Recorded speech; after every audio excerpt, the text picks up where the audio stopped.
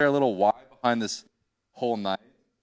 I mean, going forward, I really, really want to create a culture in the youth ministry of just like being able to ask questions, being able to have nights like this where we're facilitating conversation.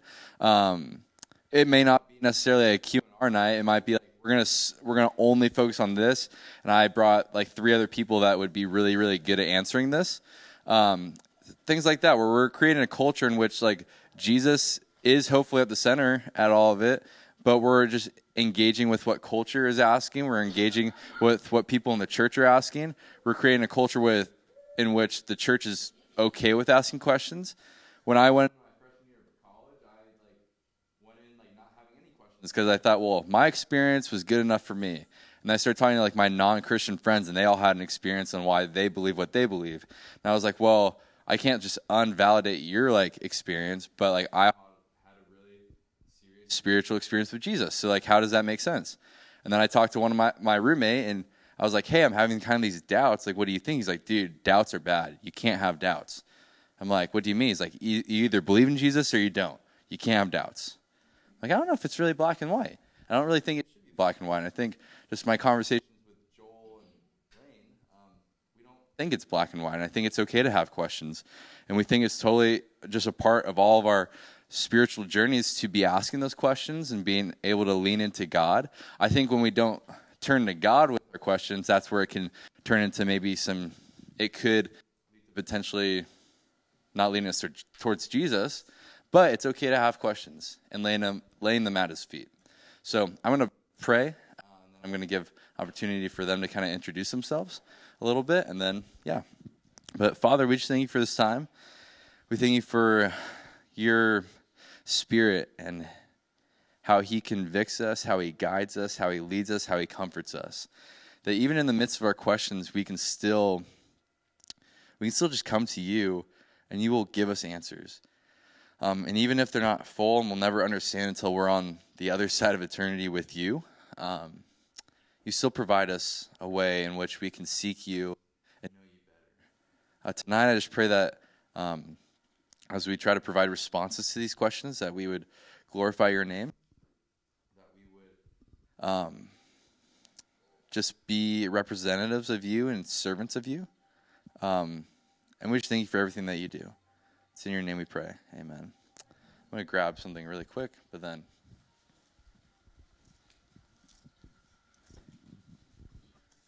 Would you guys like a Bible really quick? Sure. Okay, cool. I got one. Also, yeah, if you guys want a Bible because you thought of a question and want to know maybe where in Scripture would be important, feel free to grab a Bible and look it up or whatever, if you have a clarifying question about a scripture. So anyways, but I'm going to turn to Pastor Lane Greenleaf Perez, and he's going to introduce himself a little bit. Hi, I'm Pastor Lane Greenleaf Perez. You guys go to this church, so I assume that you've seen me before. But I'm excited about tonight. I love dialogue. I love questions. I love being able to lean into difficult questions. I think I learned pretty quickly that if we as a church, if we lean away from difficult topics and difficult questions, we become very quickly irrelevant to the people around us.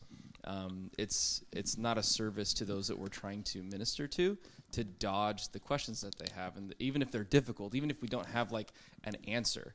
And I actually think that's been really healthy for the church recently, is to get questions pointed at us that we don't have an immediate answer to, because it forces us to actually reflect on those things and accept that maybe there's some mystery to even the things that we believe and that we subscribe to. So I am not a theologian.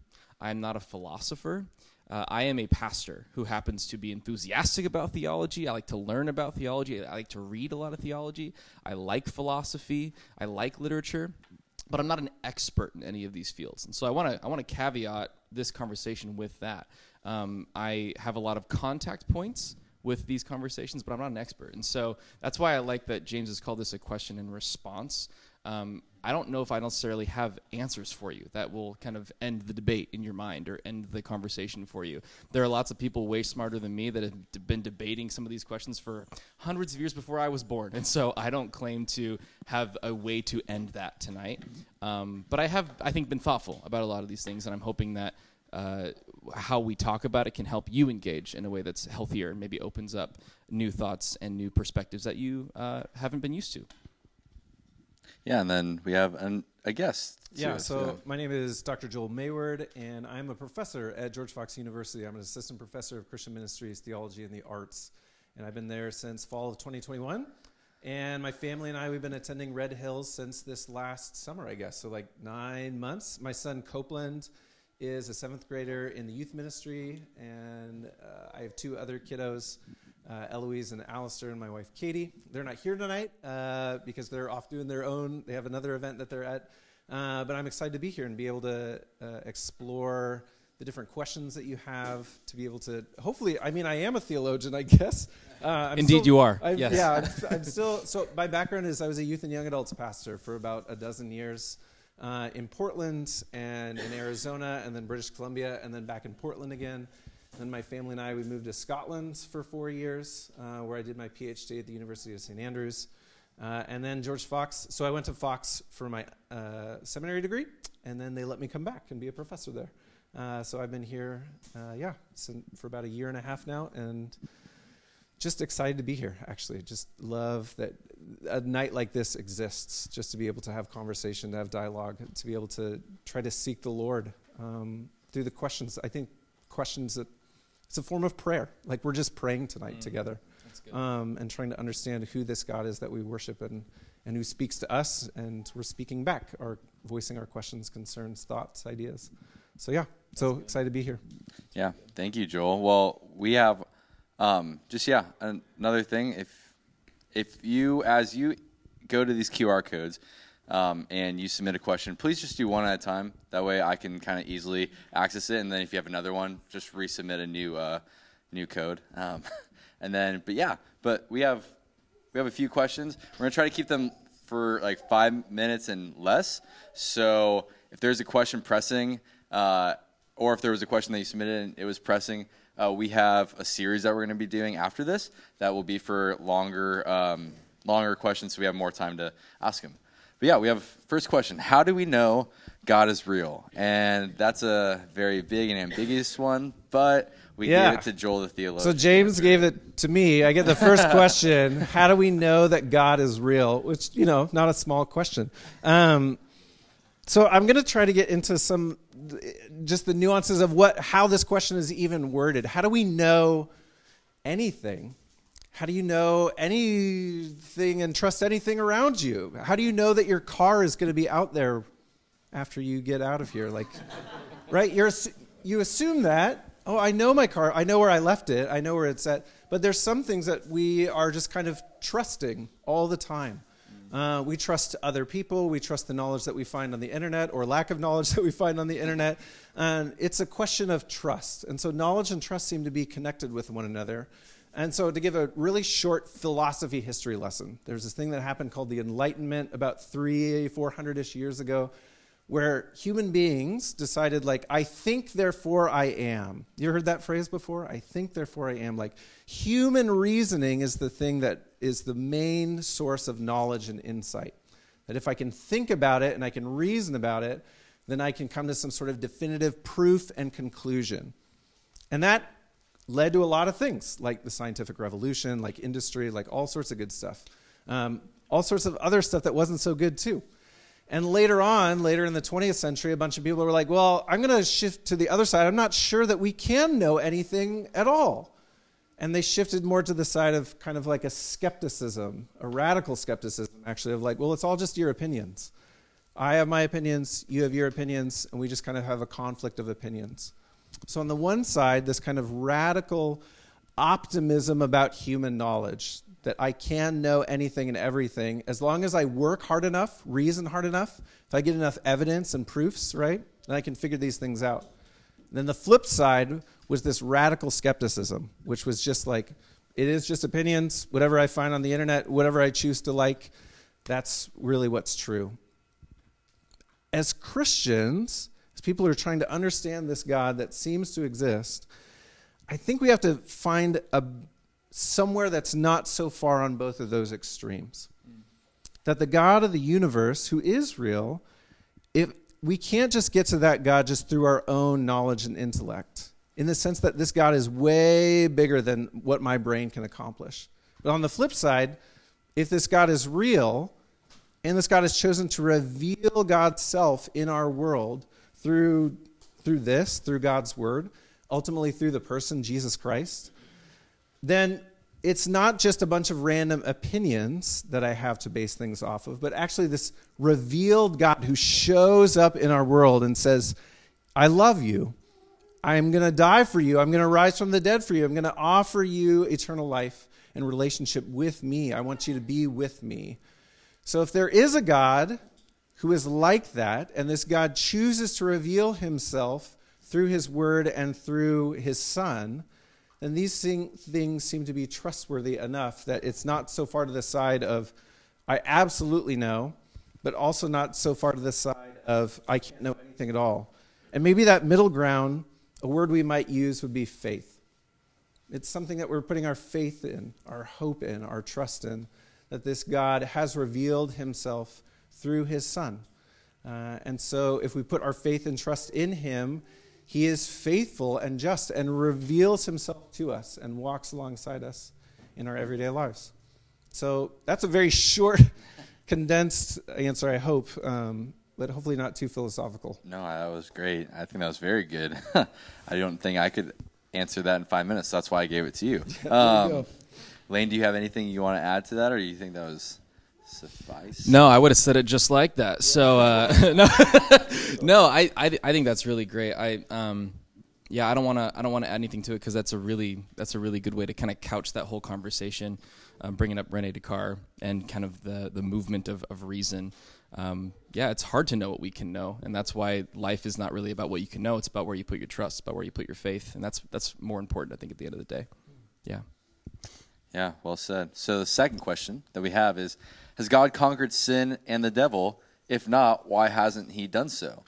I gave myself this question because I thought maybe I could answer it. But the simple answer from a Christian perspective, if you just look at Scripture and what that has to say, then I would say, yes, he has conquered sin and the devil, and he's won at the end of the day. But I don't want to just answer it simple yes, go read your Bibles.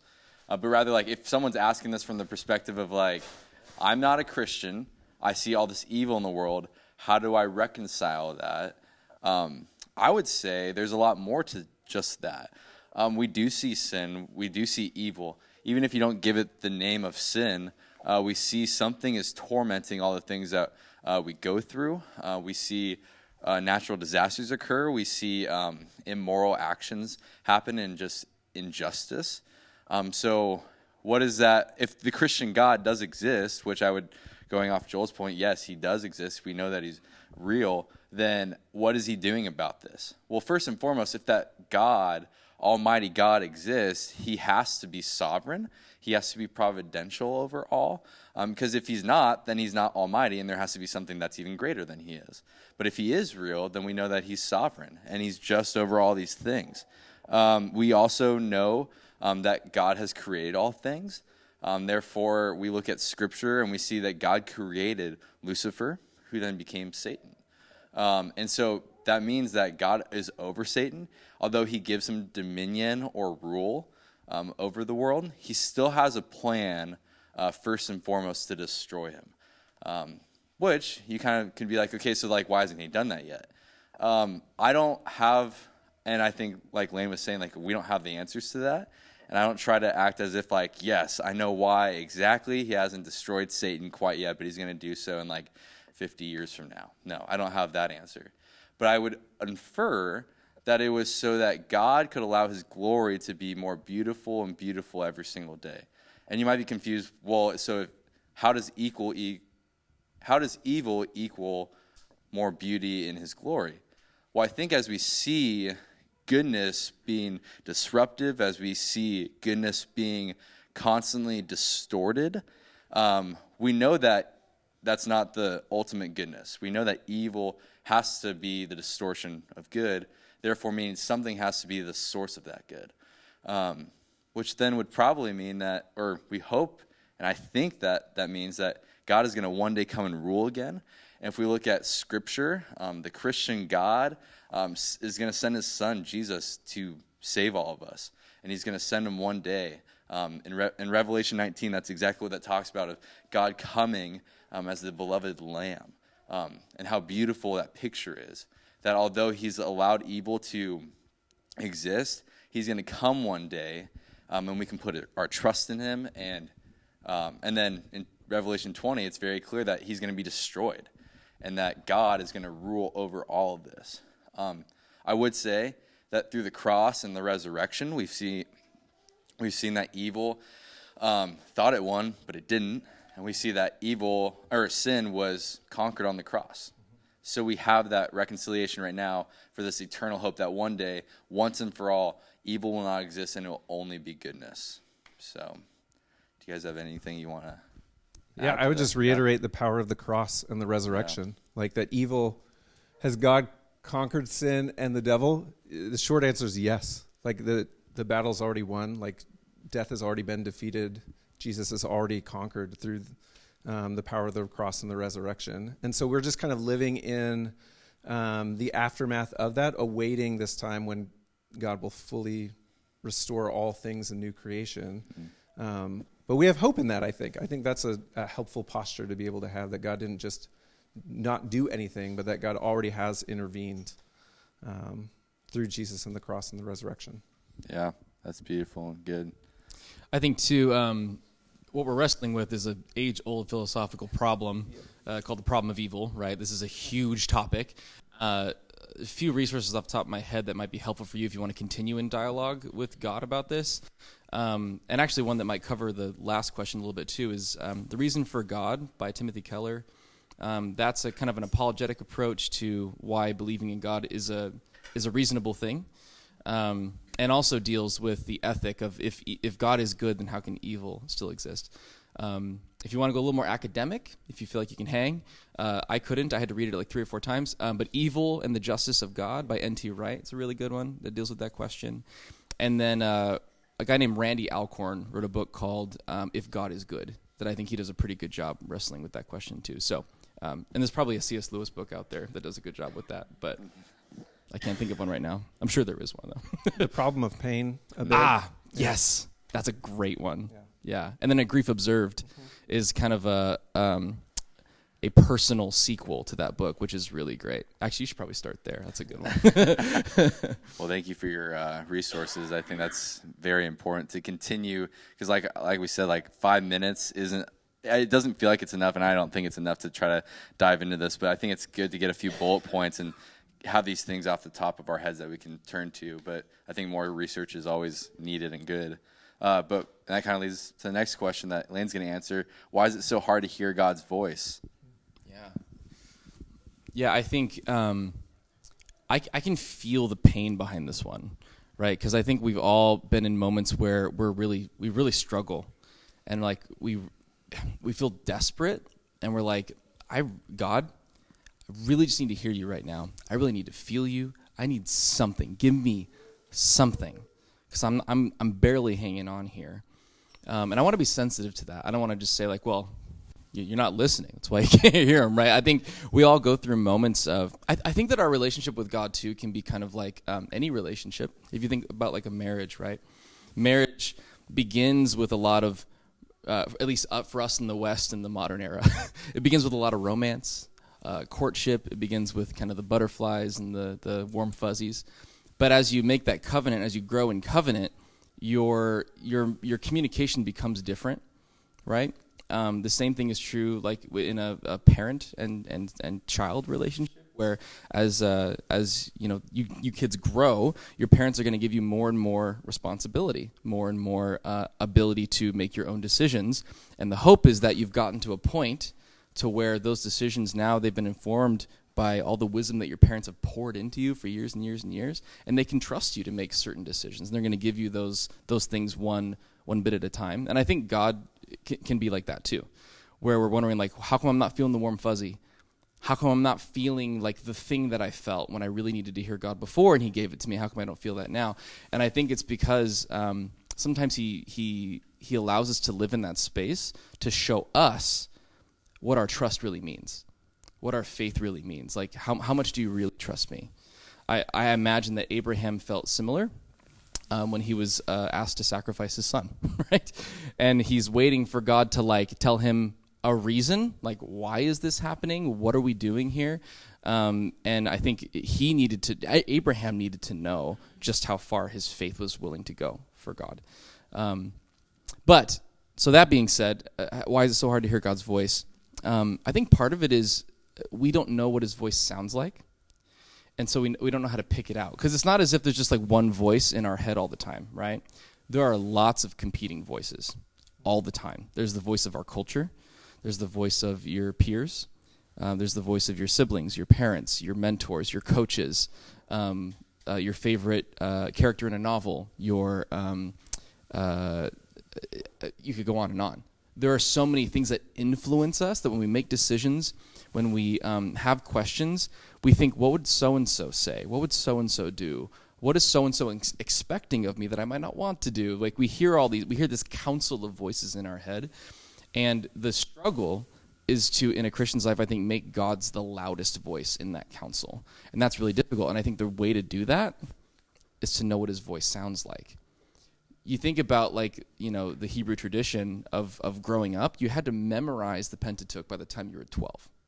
By the time you were 12 years old, you could recite Genesis, Exodus, Leviticus, Numbers, Deuteronomy by heart. You knew the Word of God. You wrote it on your heart. And I think that that can't be overstated. Knowing who God is and learning his character allows you to know when he's speaking and when he's not. And when someone else is speaking something else that's contrary to what God wants for you. So I think that's part of it. And then I think, too, just creating the space. Sometimes I feel frustrated that God won't speak to me, and I ask myself, how much have I actually been praying? How much have I actually been quieting the noise in order to lean into the voice of God? And then have I been consistent with it? Like, sometimes we expect, like, okay, I have a question for God, and I want him to answer it when I carve out 5 minutes in the morning for him to answer that question, and it doesn't happen. Oh, I'm frustrated, he won't answer me.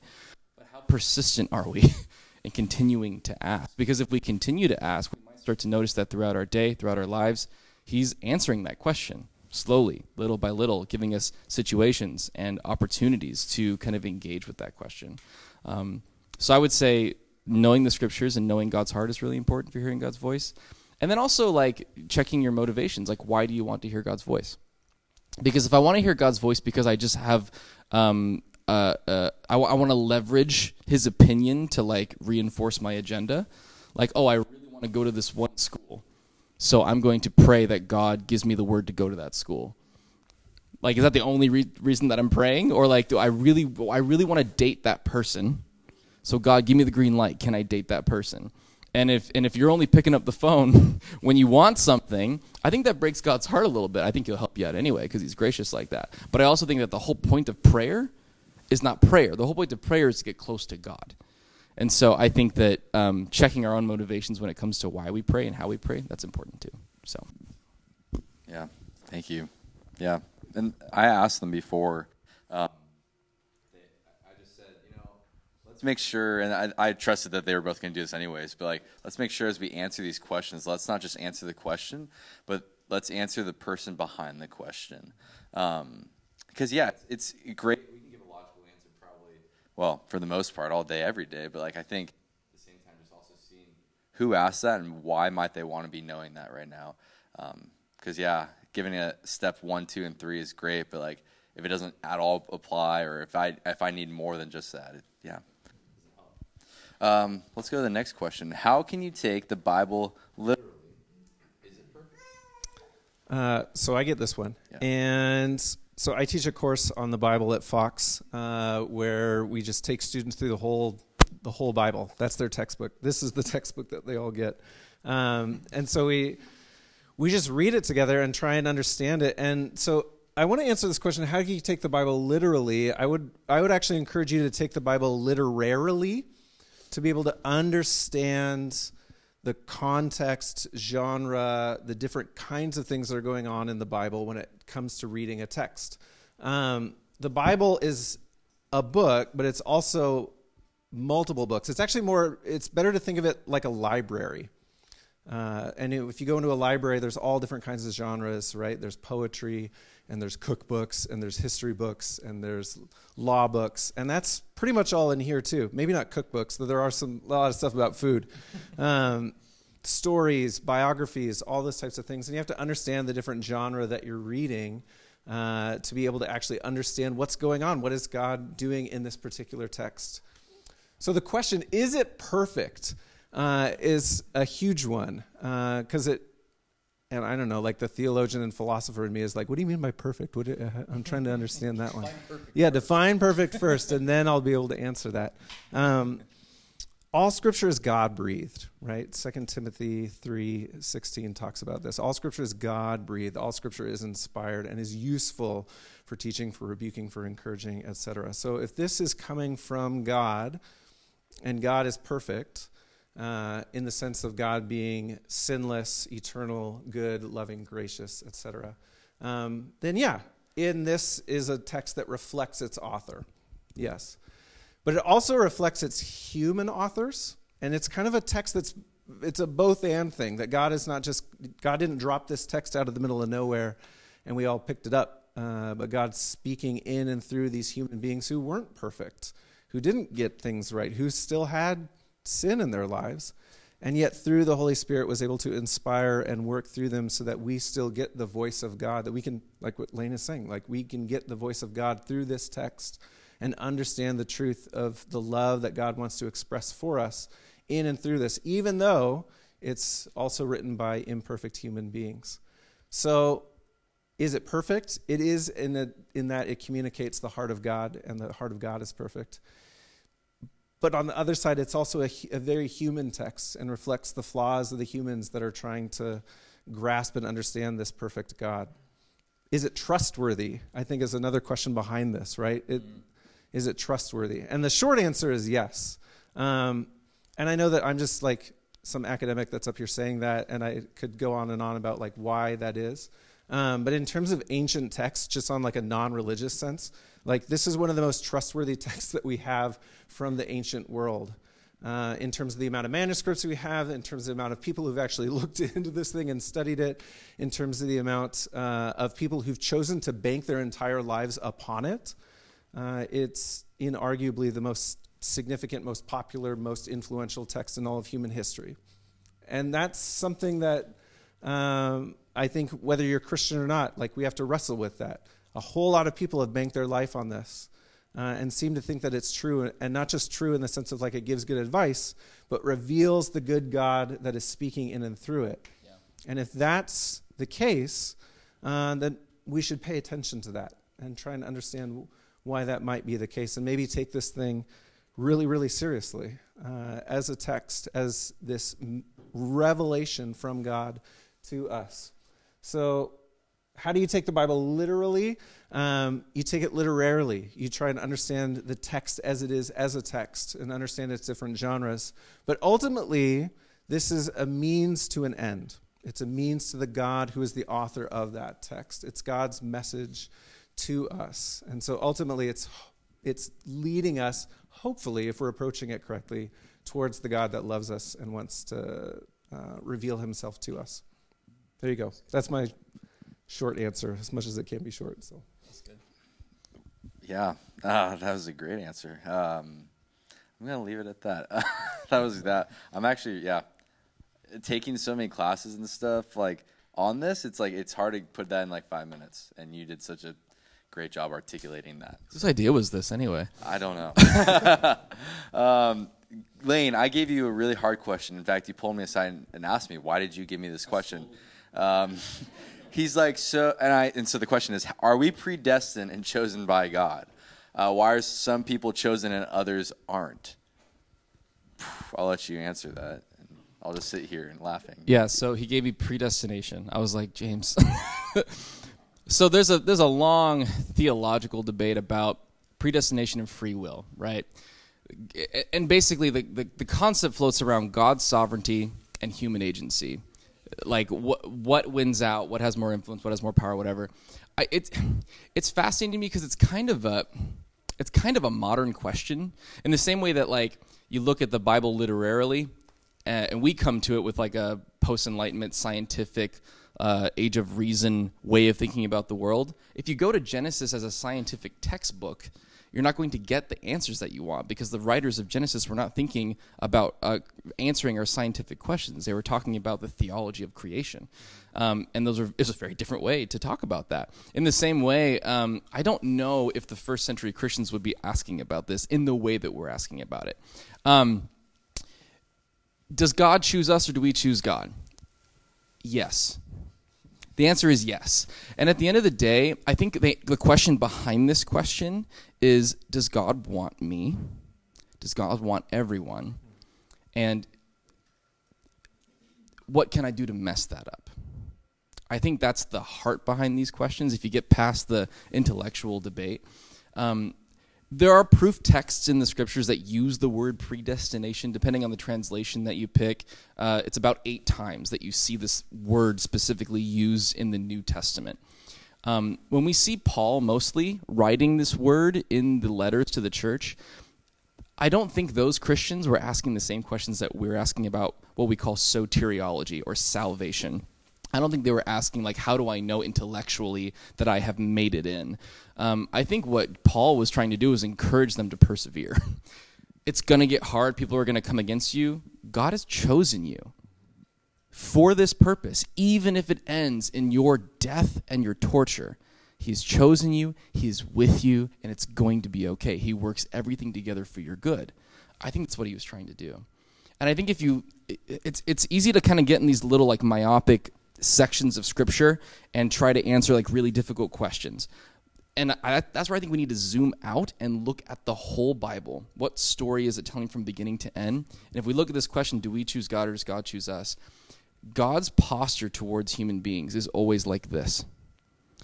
A hand open, extended towards us, waiting for that moment where we choose him. And even when we slap his hand away, he puts it back.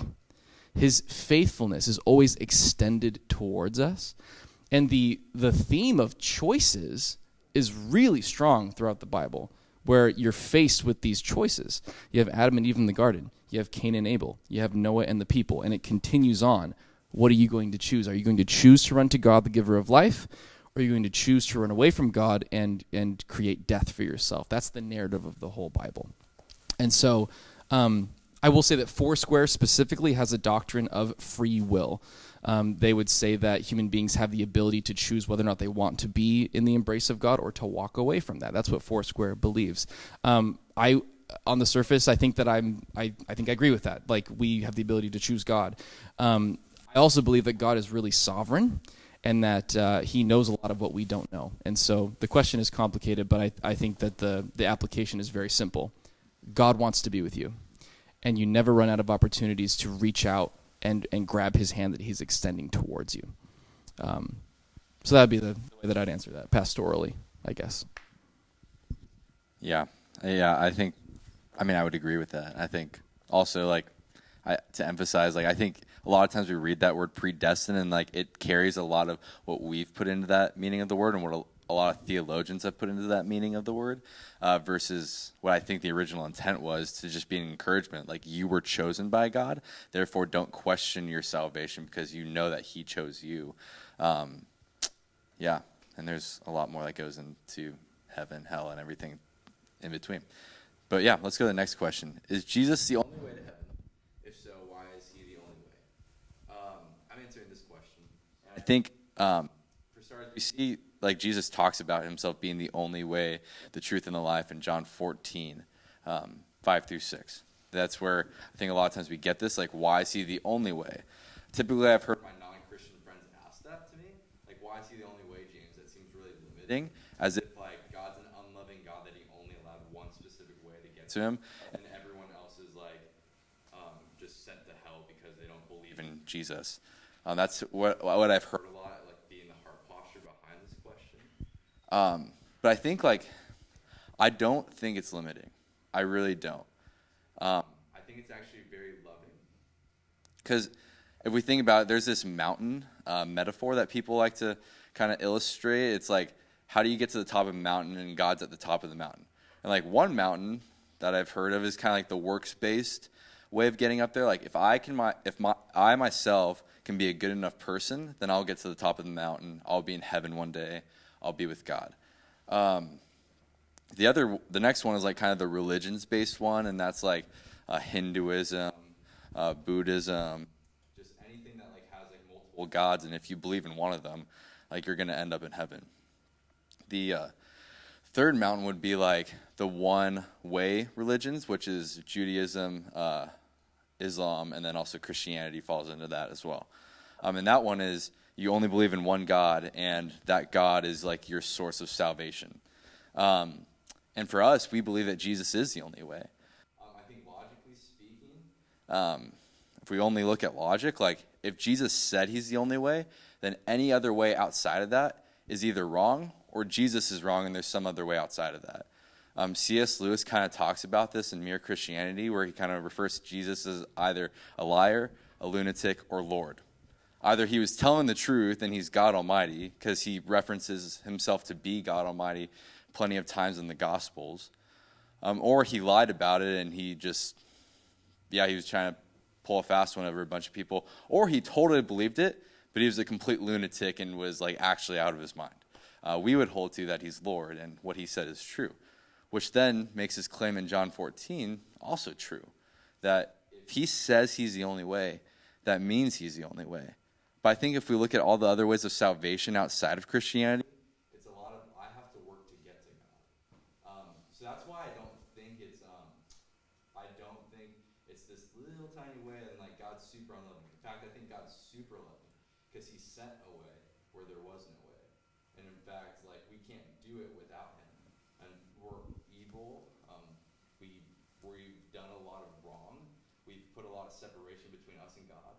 But because of him and him alone, he sent his one and only Son. And through his death and resurrection, which I believe is proof for that, we can find ourselves being saved if we put our trust in him. So yes, I do believe he is the only way, and it's not limiting. It's purely because it's out of love, and it's out of pure need that we have. We have that need to be saved. So, do you guys want to add to that in any way? Yeah, and I think sometimes that you can get into the weeds, like, well, what about, Native Americans who never saw or met Jesus, had an opportunity to meet Jesus? What about people from Asia and like Africa, and like if they all died never knowing Jesus, then how do we solve that problem? And I think again, this is where like our modern sensibilities are reading into the Bible rather than the Bible reading into us. The character of Jesus, right? If you look at was it 2 Peter 3, that Jesus' desire is that none of us would perish. Is that passage?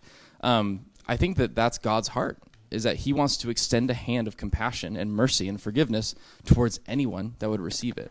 And so I don't think that we have to worry about the fate of someone's eternal, the status of someone's eternal fate based on a technicality.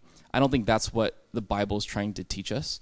The fact is, if you've been introduced to Jesus and you come to know him, we understand that he is love and he is life, and after knowing him, there's no other way I can go. The disciples, right, after Jesus said some weird stuff about eating his body and his blood, everyone was like, I'm out. Like, I don't know what you're talking about, but peace. But his disciples, who had come to know him, Jesus asked them, so are you guys going to leave me too? And they go, where else are we going to go?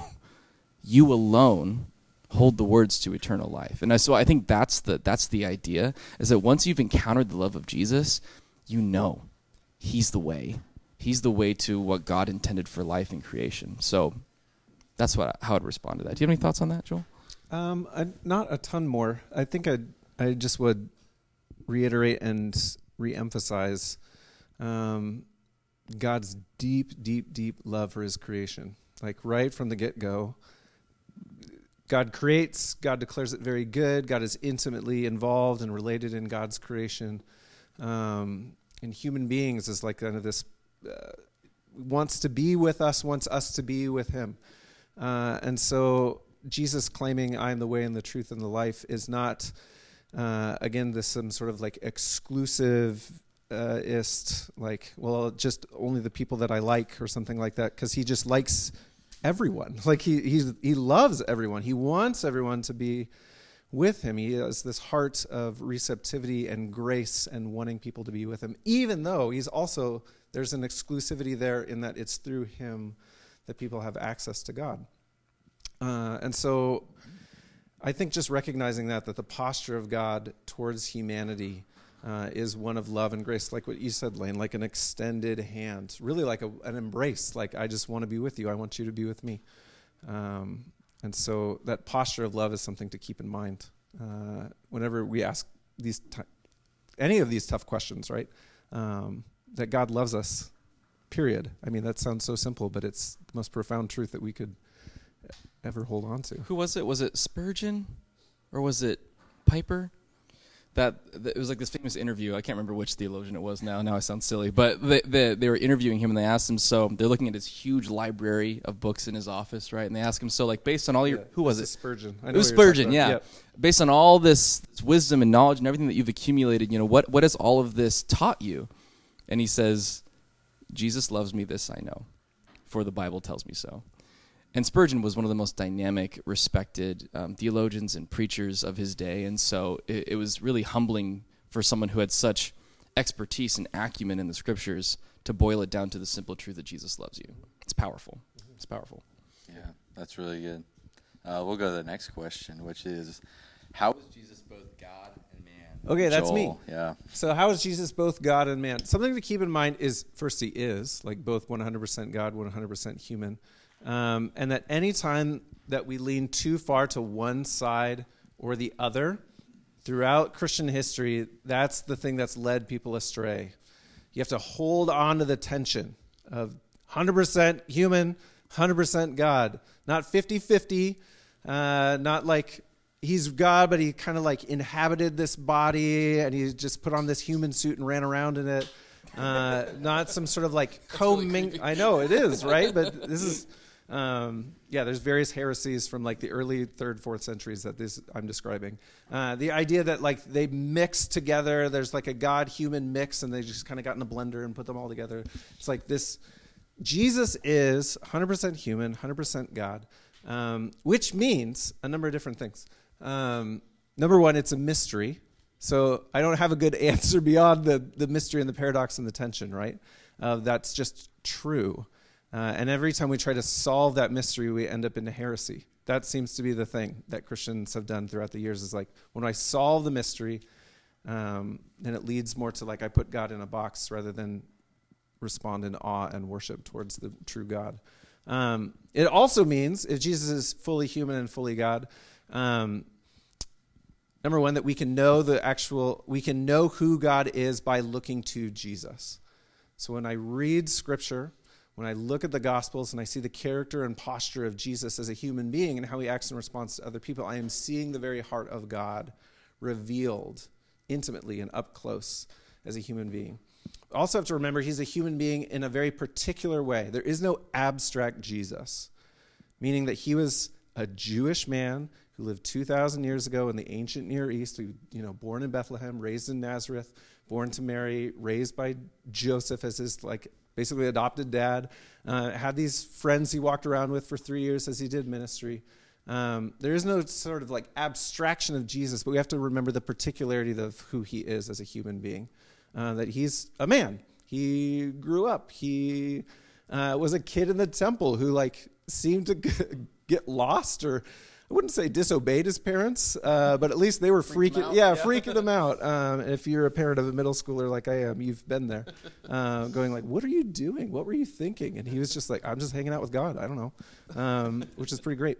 Like he's a God that is not far from us, but through Jesus shows how much he loves us, that he wants to be with us and be us, like be a human being.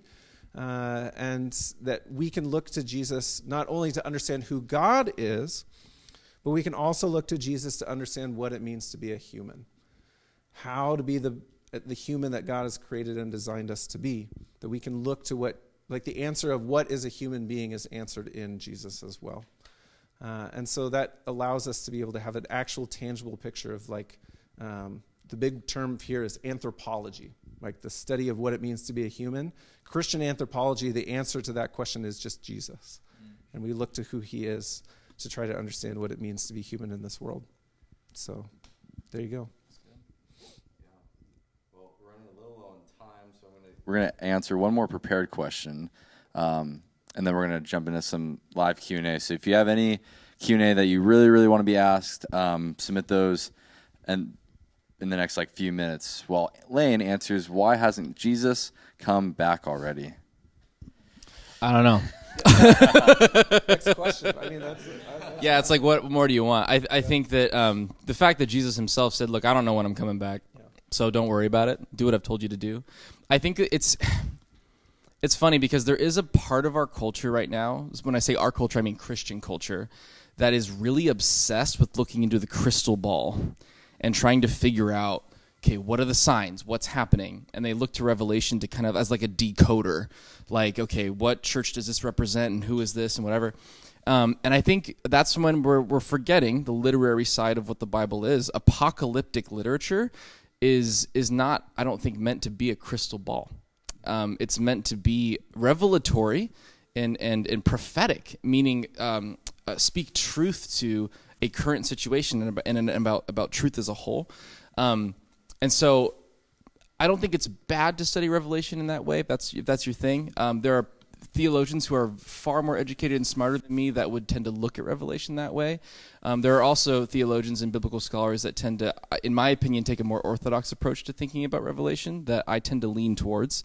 When you start looking at the passages about locusts coming in, you're like, oh yeah, that's a Black Ops helicopter, because if John were to see that, he wouldn't know how to interpret it, so he'd see helicopter blades, and I think that's where we start getting in trouble. If you think about wars and rumors of wars and natural disasters, those have never stopped. Those have always been happening, and if you think about the first century world around Christianity, wars and rumors of wars and natural disasters. I mean, how many times do people must have thought the world was coming to an end, right? The Black Plague. What was it? A third of Europe was killed off by a disease?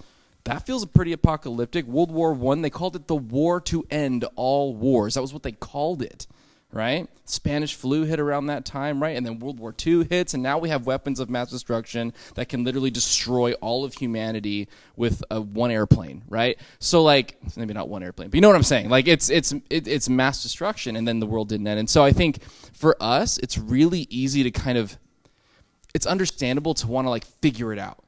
What is the time? What is the place, right? There was a guy who wrote it was called 1,989 Reasons Why God is Coming Back in 1989.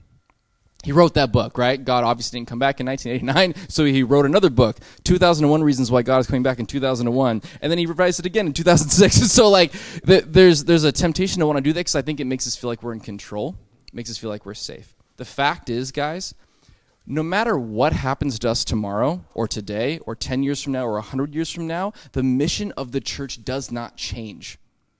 It does not change.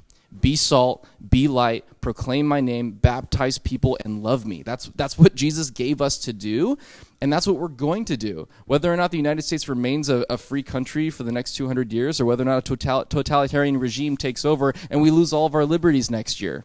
I hope that doesn't happen, but if it did, guess what? The mission of the church does not change. We are to continue to be salt and light. And so from this humble man's opinion, I know I'm shouting at you right now for no reason. You're like, I didn't ask it. From this humble man's opinion, don't stress out too much about the signs and trying to figure out exactly when things are going to happen. Just be faithful to what Jesus has called you to do. And if you're faithfully pursuing Jesus, you're safe in his will. That's my opinion. So there's a theologian, a guy named N.T. Wright that Lane talked about earlier, that talks about Scripture being this kind of a long story, trying to understand the Bible as being various acts of a story, and paints a picture of the fifth act is the act of the church. If we were in a play or in a story, this would be kind of the chapter of the church. And then the sixth act is this new creation, when Jesus comes back, shows up. So in the story, we actually know the ending of the story already. We know the story ends and it's good. God saves the day. God saves the world. God resurrects all things in new creation through Christ and his power. And in the meantime, we are kind of in the story with the guidebook, Like we have a bit of a script here for the play that we're trying to enact, and we live out the present day knowing that the future is secure. Like we know that the end of the story is good. We don't know the when, though exactly how it's going to play out and what time and all that stuff, but we still know that it's good in the end. Right. And that gives us genuine hope. Yeah. Not just like some sort of empty optimism or like trying to like muster up, oh, things will be okay. Like Christians can genuinely say it will all be okay because Jesus made it okay. Like we know the end of the story and it's all good. So no matter how scary or bad it gets, on a global scale or on a personal scale, like my own tragedies and my own frustrations and wondering like when will Jesus come back into my situation, that I can still say it's going to be okay because the God of the universe has promised it and the end of the story is good. It's good. Yeah. I completely agree. And although you did shout a little bit, Lane, I think you guys didn't even ask the question. I'm just like yelling at you. I think Salt and Light and like, yeah, because I mean, I do have like 2023 reasons why like he's coming back this year, but like ultimately at the end of the day, I think being light in the world is what matters. And if he does come back tomorrow, are we gonna be like, oh man, like I didn't get married, or oh, man, I didn't do this, I didn't do that, or are we gonna like hold on, like okay, that doesn't matter, I just need to put my head down and follow Christ wholeheartedly? That was my one condition in my prayer life to God. Right. I was like, you can come back, that's fine, just let me get married first. Right. Which is a whole other conversation. Yeah. You'll cover that in youth group next week. Yeah, right. If you guys, I have your permission, could we go like 5 minutes over like 7:30? Is that cool? Cool. We have a couple questions here. They just said no and started throwing things at you. Sorry, I guess, you don't care enough. I don't know. We have, first question is, how am I supposed to read the fairy tales in the Bible? It's a common atheist question. That's what they prefaced is, this is a common atheist question. How am I supposed to read the fairy tales, quote unquote, in the Bible?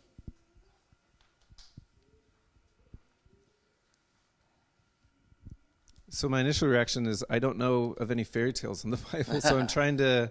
I think one common one I've heard is like Noah and the Ark. Like that sounds like a fairy tale. Or Jonah, like the book of Jonah, right? Yeah. So it seems a bit larger than life or something that couldn't have happened. Right. There are different ways of approaching that. There are ways of seeing those texts as being, again, they are kind of quasi-mythological, whether or not they historically happened in that exact way. Again, the ancient writers are not thinking about it in scientific terms because they don't have that same kind of mindset. But I guess, so, and I have all sorts of opinions on this, but my initial thought whenever I get this type of a question is like, well, this can't happen. And I'm like, well, the resurrection did. And if the resurrection happened, if Jesus can rise from the dead, then anything is possible, period. Like anything is possible. And so I don't have too big of reservations of the unrealisticness of certain parts of the biblical text. And I also have to recognize, again, genre, culture, context, where people are coming from in an ancient Near Eastern context and why they're writing what they're writing. And that's really helpful. When you get some of that background understanding of not reading it through a 21st century Western American lens, but an ancient Near Eastern context. And this is why it's important just to like, not just read Scripture on your own, but read Scripture in community with others and read Scripture with people who have done their homework. That's not like a pitch for theologians, I guess. Maybe it is. I don't know. Biblical scholarship matters. Like knowing these things really do matter to be able to understand how and why the text is written the way that it's written. Yeah. So. Yeah, I think too, going kind of back to like how do we know God is real, I think this question is actually in a similar vein of conversation. It requires faith to really put your trust in anything, right? And so I would look to the atheists, and an atheist might say, or an agnostic might say that they don't have faith, but they do. They have faith in certain systems and structures, right? So to believe that that the universe began through a random collision of molecules in a rapid expanding explosion that is continuing to today, which set off a cataclysmic chain reaction of, to believe that life came about that way that sounds pretty fantastic, right? Like if you say that out loud, you're like, how do I know that that's real? How do I know that that's true? We all put our faith and our trust in something. And so if we're going to say that we believe that Jesus rose from the dead, and there's a lot of evidence to show the historicity and the integrity of that claim, and it would be very unlikely, actually, that we would have what we have if he didn't come back from the dead. And there's lots of literary criticism that can lend itself to that argument.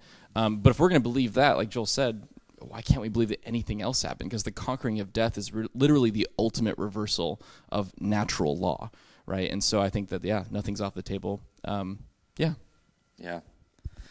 And so those are great. And I was going to touch on that a little bit, but resurrection, if that happens, then, I mean, Jesus pointed to, or talks about Jonah in the whale.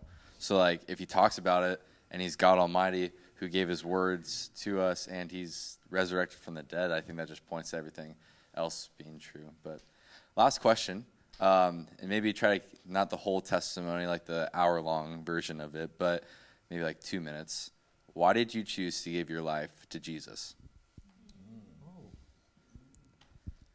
So I grew up in a Christian home up in Tacoma, Washington, and I gave my life to Christ on December 24th, 1990, when I was 6 years old at a Christmas Eve service, because my parents had raised me in the faith, and I had read Scripture, and I came to my own conclusions at age 6 with all my wisdom. And that Christmas Eve, because we did communion, and my mom was like, well, you can't have communion because you're not a Christian. And I was like, but I am a Christian. And I got pretty upset, actually, and like tried to explain to her, like, no, Jesus is Lord. He died on the cross, like he rose from the dead. It was actually a very logical argument as a 6-year-old.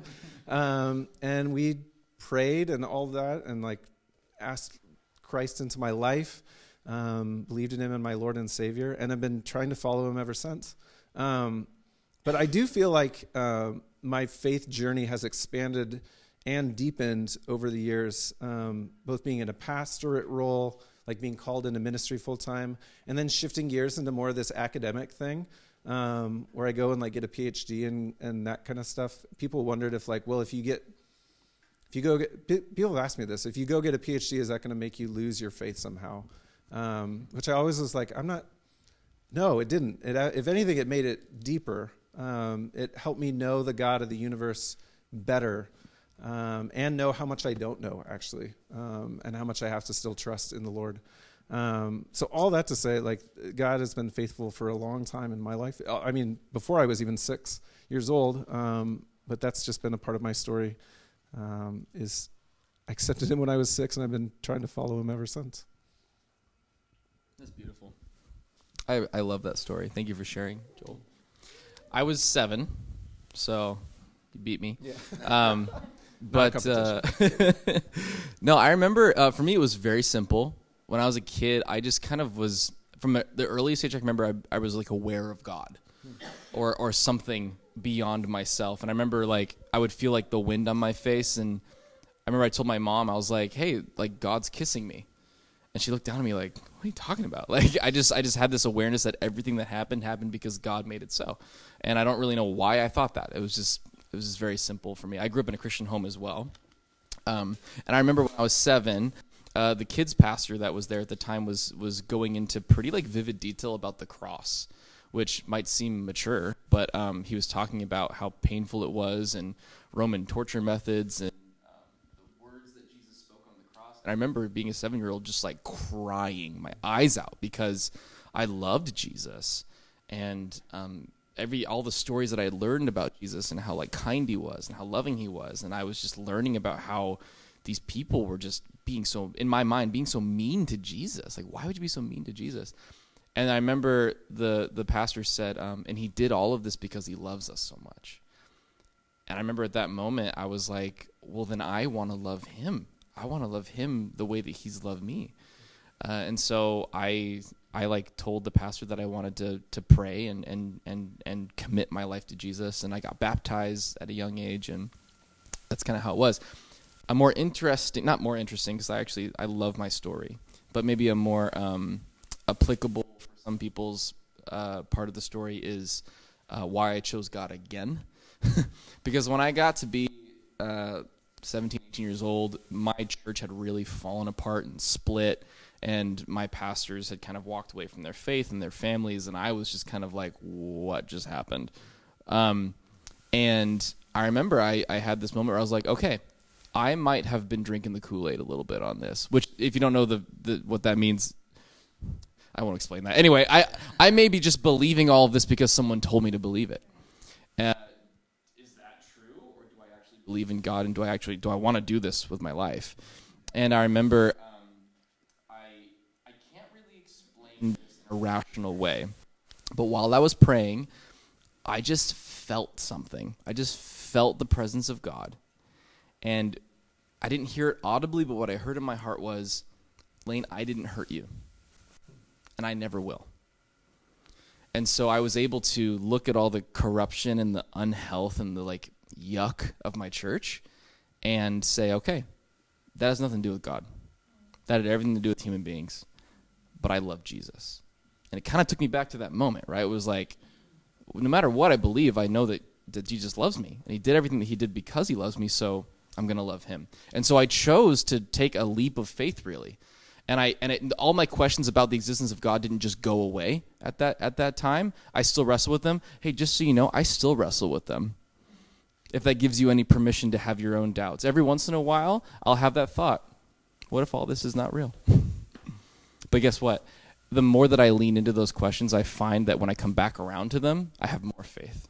I have more devotion. I have more love. And I haven't walked away from him yet. And so I think that has been a compelling part of my story that I've had to be honest about with myself. Because if you're not honest about your own questions and your own doubts, you're just going to kind of build on this story that you're telling everyone and build on this mask that you're wearing, and eventually it will crumble. So if you have big questions about whether or not you actually believe any of this, you have to be honest about them because God can handle it. And I think that if you're faithful to lean into those questions, your faith will grow. It really will.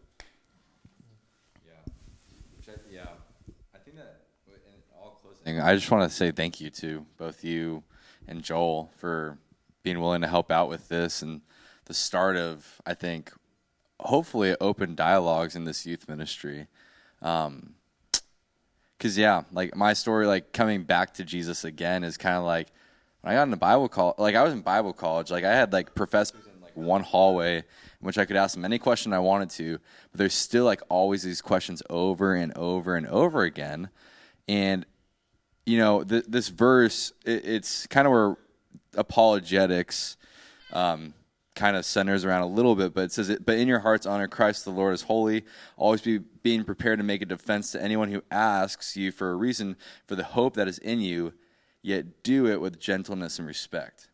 Typically, we leave out the last part of do it with gentleness and respect. And I was always given answers to my questions, but they were always done in well, you're dumb for believing in this. You're dumb for, or you're dumb for doubting this. You're dumb for this. Yelling and we see that a lot. We see the people at the street corners who have the right answer, but they're just yelling at people and probably putting a bad taste of the church in their mouth. And for me, that just turned me off. That really, really turned me off. But as I searched God and really wrestled with the doubts, I saw answers. I don't have all of them. I don't have probably fulfilled answers, and I probably never will until I'm on the other side of eternity with them. But experience plus answers, or I guess probably a better term would be responses, is a really cool testimony to be able to walk with people through their hard struggles too, because you've been there as well. And doing so in gentleness and respect to see where that person's at and saying, you know what, I don't need to give you X, Y, and Z right now. I just need to hold you because you're going through a traumatic experience. Or maybe you do need to hear X, Y, and Z because you're asking the question that's kind of all you care about right now. So I guess going forward, that's kind of what I want the DNA of this youth group to be, is inviting people into this conversation, inviting people in to ask questions, inviting people in that may not know Jesus at all, but they see something in your life that is full of light, it's full of hope, it's full of joy. It may suck sometimes, and it's okay to embrace that. But ultimately, at the end of the day, Jesus has given you new life, has given you this amazing testimony that you can go tell them. And hopefully by asking that last question at the end, you kind of see into their world a little bit too of like they continue to search day in and day out. Yeah. So I thank you guys for the humility. I thank you guys for coming. Just wanting to learn more and just be a part of this conversation. I hope to continue doing that in this context in youth ministry. So, yeah. Thank you for putting this on, James. We appreciate it. Yeah.